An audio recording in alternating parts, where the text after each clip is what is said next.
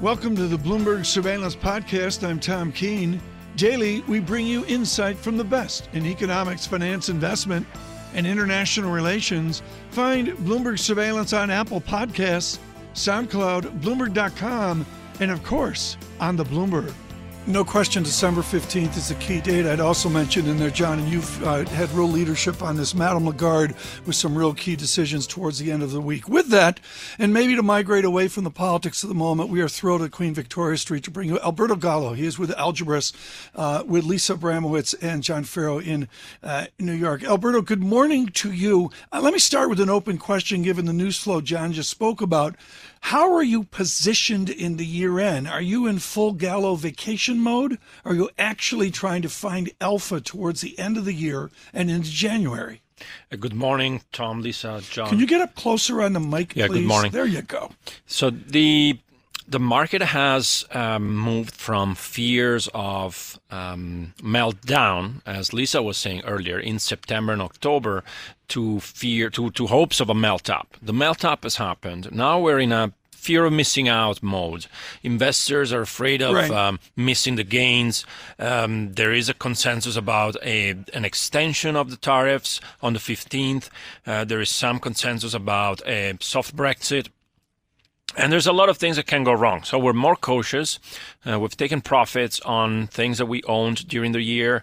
And we're increasingly looking at things that could go wrong and areas of the market which are overvalued. Right. I think in the UK, the market underestimates the execution risk of a soft Brexit, even if the Tories win. And also the market underestimates a quick US-China, underestimates the difficulty of making a US-China phase one deal, because also the Trump administration needs a phase one deal to play negotiation throughout the next year, to use it as a bait into elections. I want to go to John with his great knowledge on the credit market versus the full faith in credit market. But Alberto, very simply here, are there bubble characteristics in fixed income, as some would suggest we see in equities, because the central banks have imparted that huge urgency to put cash to work? We are investors in a manipulated market. So if you think about government bonds, definitely yields are too low. Real yields, look at the UK, real yields are very negative. Inflation is at 2.5%, 3%. Yields are below 1% for gilts. So there's hardly value in sovereigns, with a few exceptions like treasuries in the US, Canada, Australia, areas where central banks can still cut. At the other end of the spectrum, if you look at private debt, loan funds, CLOs, you have a similar picture, actually. Investors are trying to get away from mark-to-market, and the size of private debt funds has doubled in the last 1.5 years. So where we operate is in the 5 to 10% of the bond market, which is still trading at positive yields. Mm-hmm. And we think there's value there, but you have to be very careful, because many of the positive yielding bonds could be zombies, companies that have survived because of an era of low interest rates. And some of them fall down. QE is no longer lifting all boats. This year we had a crisis in Argentina, a crisis in Lebanon. Thomas Cook, very large UK retailer, going into restructuring. Many names in high yield in the US ending up upside down for the same reason. And John, that destroyed my vacation to the Algarve that I was scheduling for January. Well, let me tell you, Alberto's going to have one hell of a vacation after bonus season. Alberto Gallo's Algebris Macro Credit Fund is up more than 22% for 2019. Alberto, that's a massive year in fixed income, and more broadly, credit has really delivered on the year in both Europe and in the United States as well. The big question that I'm hearing again and again and again is whether you should trim some of your winners and rotate some cash into some of the losing areas of the market. What do you do, Alberto, after you've had the year that you've just had? This year, a lot of the returns, especially in the first half, were driven by duration in the market and by what you would call safe credit. companies that are not too levered. The really junky companies, the single Bs and the triple Cs, haven't rallied until the last few weeks. Now we're seeing investors that were behind essentially reaching down the capital structure, down the rating quality to buy companies that are over 5 times levered. They don't have equity. Sometimes they're privately owned. They have flat or negative free cash flows, and these are potentially zombies. So we are a bit more cautious when people reach down the barrel of the rating quality. We really need a growth upside for these parts of the market to perform. So we're cautious and we are trimming risk. We're still positive that we're going to potentially have a year-end rally, a January rally, but we are not seeing the cheapness that we saw a year ago. So we're a lot more cautious, and we have dry powder with the political volatility of next year. We think there'll be better entry points. Yeah, I love the word zombies, by the way. Zombie companies is one of my favorite terms. I will say there was a story in the Financial Times this morning about a number of big bond firms, PIMCO among them, CQS, and Hayfin Capital Management, all raising special opportunity funds that have structures like private equity funds to go into companies, buy up some of this distressed debt that you were just talking about, and actually work with the companies to restructure them. Do you see an opportunity there too? There is an opportunity, but let's remember distressed funds are out of business mostly because there was no distress in the last 10 years because interest rates were very low. So we need some shocks to the market, and we'll probably have them next year to create these opportunities. For example, one shock could be U.S. elections. If you see a lead by the Democrats, then some sectors like energy or healthcare could be due for a big disruption. Similarly in the UK, depending on who wins elections this week. So there is a lot of sectors which are still, running an old business model. They've survived because of low interest rates. And as soon as the economy shakes up a bit, these companies need to restructure their debt. So there's an opportunity there. Over time, we need a catalyst to make this happen. Alberto, this has been wonderful, and as John mentions, just what we know with you, with your excellence, it's not once in a lifetime, but that's superb performance this year, far outdistancing so much what we see in fixed income and certainly in the hedge fund world. Mr. Gallo is with Algebris.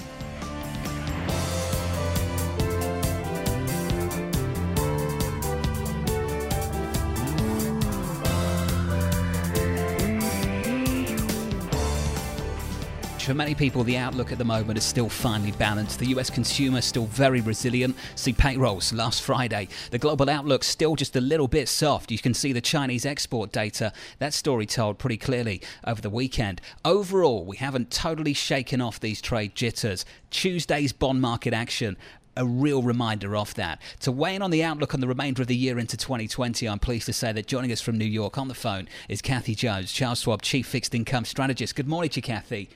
Good morning, John. What are you telling clients going into year-end as the happy talk about 2020 is already in full swing? Yeah, our outlook is that there's some room for rates to move up as we get into 2020, and that's assuming we do get some sort of a trade deal, even if it's just a kick the can down the road kind of thing, where we don't impose increase in tariffs as of next week. Or this week, I guess, the decision would have to be made. And then, we're seeing a pretty resilient economy, maybe a little bit of an uptick in inflation expectations. So we could see the 10-year yield getting up to about 2.25% next year. Why? How? I mean, in other words, is it going to be inflation? Is it going to be real yields? What's this going to be driving the increase? We think there'll be a little bit of inflation expectation picking up, that the strength in the labor market is exceeding expectations. We have very, very low inflation expectations now. If you look at the five-year forward rate, it's well below 2%.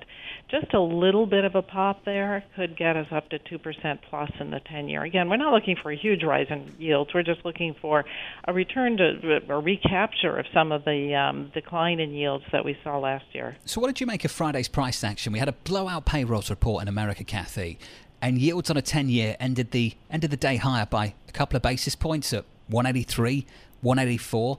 That to me is not a market that's thinking about a better economy translating into higher yields. That's absolutely true. I think it's muted by the fact that we still have the ongoing trade conflict going on, and nobody really wants to take a position ahead of that. And we also had, even though, the jobs report was strong, the wage gains were still pretty moderate. So there's not this inflation expectation building up from a tight labor market. And there's no prospect that the Fed's going to change policy anytime soon. Kathy, can you give a narrative to 2019? Is what we saw in the bond market, the incredible rally in duration, really due to decreasing expectations of growth and inflation? Or is this all due to increasing stimulus from central banks? And I'm wondering, you see the Fed expanding its balance sheet by more than $300 billion and the ECB continuing to buy bonds. Yeah, I think that certainly both factors worked on the market, but I think the ample liquidity and the easing from central banks was the major driver. I mean, we had huge cuts from the Fed. We've had huge cuts from other central banks. We've had increased liquidity. And then on top of that, you have the narrative that the global economy was really much softer than people believed coming into the year. I think when you look back at where we started last year, where we were a year ago in the fourth quarter, things are very much different today than they were then. So we had a lot of room for rates to come down. So let's look forward to this week when we have the Fed, we've got the ECB, we've got perhaps a little bit more foresight into what their plans are for 2020. If they just stay put, I'm talking about the Fed mainly here, is that going to be enough to keep driving the fixed income rally without, let's say, some positive upside surprise due to trade agreements? I think you're not going to see the kind of duration rally that we saw this year. I mean, it's almost impossible to get a peak-to-trough move of 100 basis points or so unless we're going into a global recession, and I don't think we're going into a recession. So I think that being on hold allows, returns to be positive, but more in line with coupon income than with some big gains in duration or a lot more spread tightening from here. So we have a positive outlook for next year in terms of total return, but mostly driven by coupon income, not the factors that drove the market in 2019. Kathy, I want to wrap up with a question that no doubt we'll be asking all of our guests through this week as we count you down to December 15th and that trade deadline. Big line in the sand. What are you telling clients about it? Well, we think the most likely outcome is either a delay of additional tariffs and more talk or some sort of, phase one light agreement, simply because it's in everybody's best interest for that to happen. But, this is probably the most unpredictable policy factor right now in the U.S. Kathy Jones, great to catch up with you, Charles Schwab, Chief Fixed Income Strategist.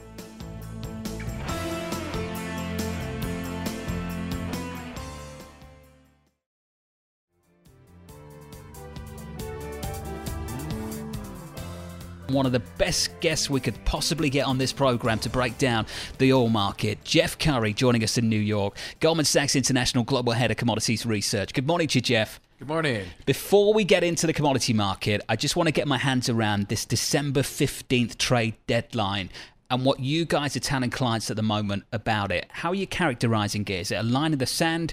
Is it a firm deadline? Just how much risk is around that date? Well, in terms of thinking about our space, the impact is relatively limited. It really impacts the agriculture markets to the most extensive extent. There's a lot of noise right now whether or not this is going to lead to improvement in soy demand. But I think the key point there is that you have structural issues going on, and the trade war is exacerbating these structural issues. It's not so much the cause. Let's take, for example, let's say if they were to increase the demand for soybeans, Asian swine flu has taken out the demand because there's no more hogs who actually consume the soybeans. That's more of a structural problem. You look across the commodity space, it's much more structural issues that are plaguing it. Which, and sort of embedded in that question is a supply-demand dynamic, right? And that's a demand side, a question where, in other words, if you get an amping up of the trade wars, that potentially lowers demand. Is that the right side of the equation to be looking at in terms of oil prices, or should we be looking more at the supply side? Much more at the supply side. And what we're seeing is a substantial drop-off in CapEx. And again, I'm going to argue that's much more structural than being driven by the trade war. With shale players or big? With shale players in particular. You look at the rig counts in the U.S., they've been in a steady decline since December of last year. And that reflects, one, is that these companies still have structural problems, poor returns, too much debt. But also you think about the trade war exacerbated. And the other big factor that's coming into play is ESG investing. We estimate that in 2020, $45 trillion of assets under management will integrate ESG strategies into the portfolio. What's the two lowest hanging fruit? Fossil fuels and metals and mining. How can fossil fuels be within ESG? They've tried to manage the social message. How do they actually manage a strategic plan to be ESG sensitive 5 or 10 years from now? Well, you look at the big oils in Europe, they've basically reinvented themselves as big energy, incorporating renewables, power, and other more sustainable energy sources. Biofuels are added into that mix. So they're doing that in a way to be able to attract that capital back into the sector. But when you look at the shale players in particular, they don't have that kind of optionality. I'm not going to blame it all on ESG. Shale players, too much leverage, bad returns, and not a great future. Jeff, you taught microeconomics at Chicago, which is an immense honor and also really rigorous as well. Give us the rigorous single-point microeconomics of the oil price that Saudi Arabia needs. What's their best oil price right now? Well, in terms of thinking about what they can control and what they can't control, they can control the shape of the forward curve. They cannot control the price level. And the agreement they came to on Friday really exemplified that understanding. Because what they did is they did a much deeper but sharper, shorter-term cut, which is telling you that they're going to deal with that near-term surplus. They even went as far as to create a threat to any cheaters so that it's be successful. But the third and most important aspect of that cut is they didn't offer an extension and they didn't talk about the future. Oil is a spot asset. It's not an anticipatory asset like financial markets. So having a focus on forward guidance is really not necessary. Focusing on cleaning up the front end is really important. And that's what they did, which increases the backwardation. And we raised our price target to $63 a barrel on Brent from 60, really driven by that backwardation. Well, let's talk about that threat from the Saudis. Walk us through that threat, Jeff, and what do you think that threat is credible? Well, when you look at who was cheating, it was Iraq, Russia, Nigeria, and Kurdistan. And what we've seen so far for the month of November, both Iraq and Russia have got their numbers back down in line with their quotas. But I think it's also a broader threat to the rest of the peripheral of OPEC that, hey, they do have the capacity and they're willing to do it as we go forward, and that their ability to manage the front end, because they've actually been the leaders in terms of cutting back on the front end. They're running 400,000 barrels a day below their quota. So I think, in terms of the outlook going forward, because it's not a long-term commitment here, it's like, hey, let's balance these near-term surpluses. It becomes much more easy to create a credible threat. You live and breathe this market. I don't. So just naively, I'll say from my perspective, from the outside, looking in, I was surprised about the absence of a conversation around Saudi Aramco in Vienna, Austria at the OPEC meeting. Can you really draw a distinction between a Saudi Arabia that joins OPEC Plus to manage an oil price and a Saudi Arabia that needs to manage the price of its crown jewels listed in Riyadh? Yes. Look at what oil equities have done since 2015. Do you realize oil equities on a level basis are lower today than what they were in the troughs of 15 and 16? Oil price is, 63, the oil price is 26 then. And I tell this to our equity analysts. Does the oil price really matter? Yeah, it does in a long-term sense. And I think this goes back to my point. What did the OPEC Plus members do this last on Friday? They separated that long-term view from the short-term view. Oil price is a spot asset. Equities are an anticipatory asset. What they did on Friday was not going to change those expectations on forward oil prices. However, it could rebalance the market and help near-term cash flows. I absolutely agree. You need to disconnect the two. And if the markets aren't a testament to the fact that oil price can do what it wants and the equities can do it. Another thing I can point out, equities do not have an arbitrage condition. Oil prices do. They're arbitrage to the real supply and demand today. Equities can do whatever they want based upon expectations. That's a whole different discussion. So, Jeff, you were just saying that Brent, you're expecting it to go to $63. It's currently $56.57. Where do you see WTI going? It's $58.51 right now. Almost right on where it's trading right now, basically at 58. But that's not the story in oil. The story in oil is the shape of the forward curve. It's the returns where you we expect to see 20% returns in being long oil with this thing trading flat over the rest of the year.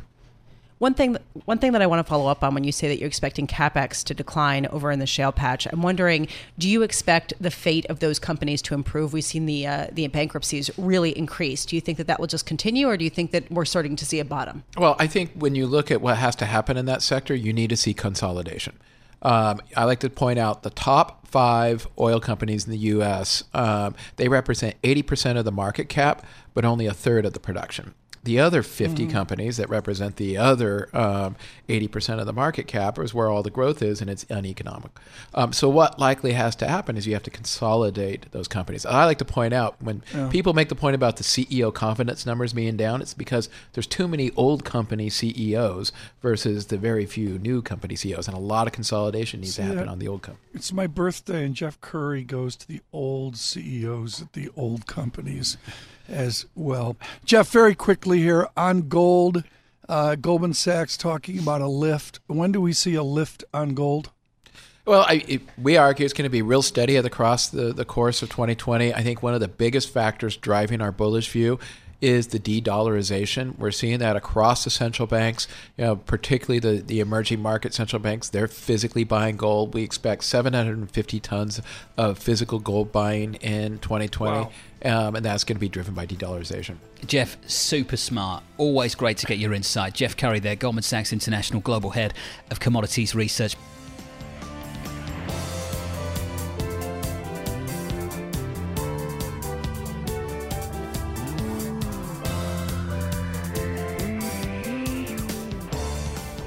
A Fed decision this Wednesday, an ECB decision coming up on Thursday, and a big trade deadline coming up on Sunday as well. And in between all of that, sprinkled in between, we get some decent amount of economic data in America, including US retail sales, Lisa, coming up this Friday. Yeah, it's a lot of data. The question is, how should traders position ahead of that? Constance Hunter joining us now, KPMG chief economist and NABE president.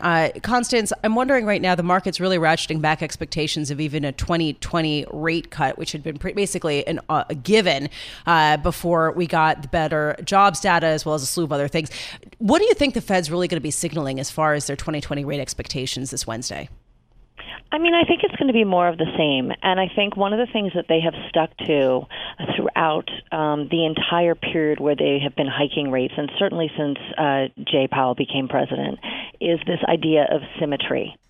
And I think this means that it is possible the Fed's reaction function and their tolerance for growth where we have inflation above the 2% target is higher than probably market participants expect. And so when we see a jobs data like this, people tend to anchor to that and say, well, now they're not going to cut in 2020. I'm not so sure that that's the case. 1 month's job data does not a trend make. And so while that was extremely encouraging, I think we need to wait and see what happens over the next several months. But it's really, I think people anchor to the most recent data, and that's what we're seeing in the market. Okay, so if that means that you do expect another rate cut in 2020, what's the threshold? What's the tipping point for the Fed to have an additional cut here after a series of strong data? It's not just the retail sales; it's home sales. It's a number of other things too. Mm-hmm. Well, so I think one of the main reasons that they cut was weakness abroad seeping into the U.S. economy. Of course, the U.S. dollar and dollar funding is the primary engine for liquidity globally. And so by cutting rates, the Fed not only improved liquidity conditions at home, they improved liquidity conditions globally. And of course, that had a feed-through loop. Yeah. So I think it depends not just what's happening here, but how the feed-through of the global economy is going to impact the U.S. economy. What drives a path from 1.7, 1.8, subpar, negative 2%, below 2% GDP, out to something decent, call it 2.5%? What's the thingy that gets us there? Is it investment? Is it NX? Is it consumption? So I don't think that anybody is forecasting negative 2%. So if we look at this most recent survey, the very weakest forecast we have is 0.1% for the whole of 2020. And when we work with our models and shock them, it's very hard to get it to have 2 quarters of negative growth. Yeah. And it's really, we're talking about 0.9 or 0.5.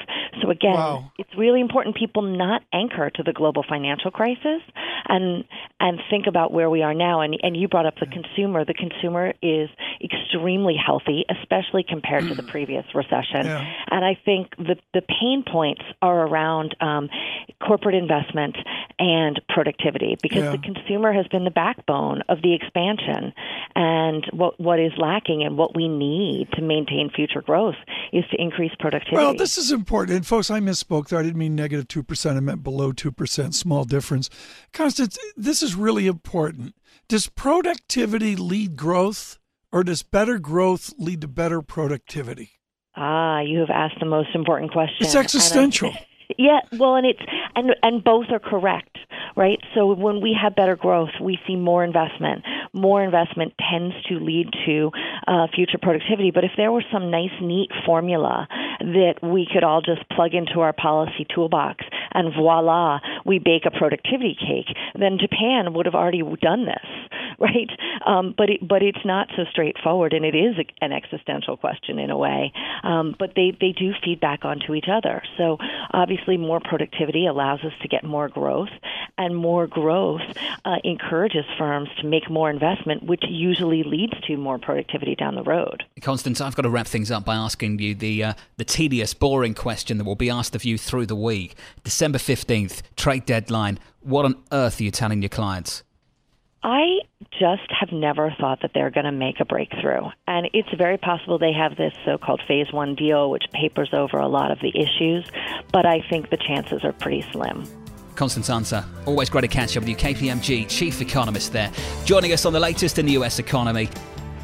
Thanks for listening to the Bloomberg Surveillance Podcast. Subscribe and listen to interviews on Apple Podcasts, SoundCloud, or whichever podcast platform you prefer.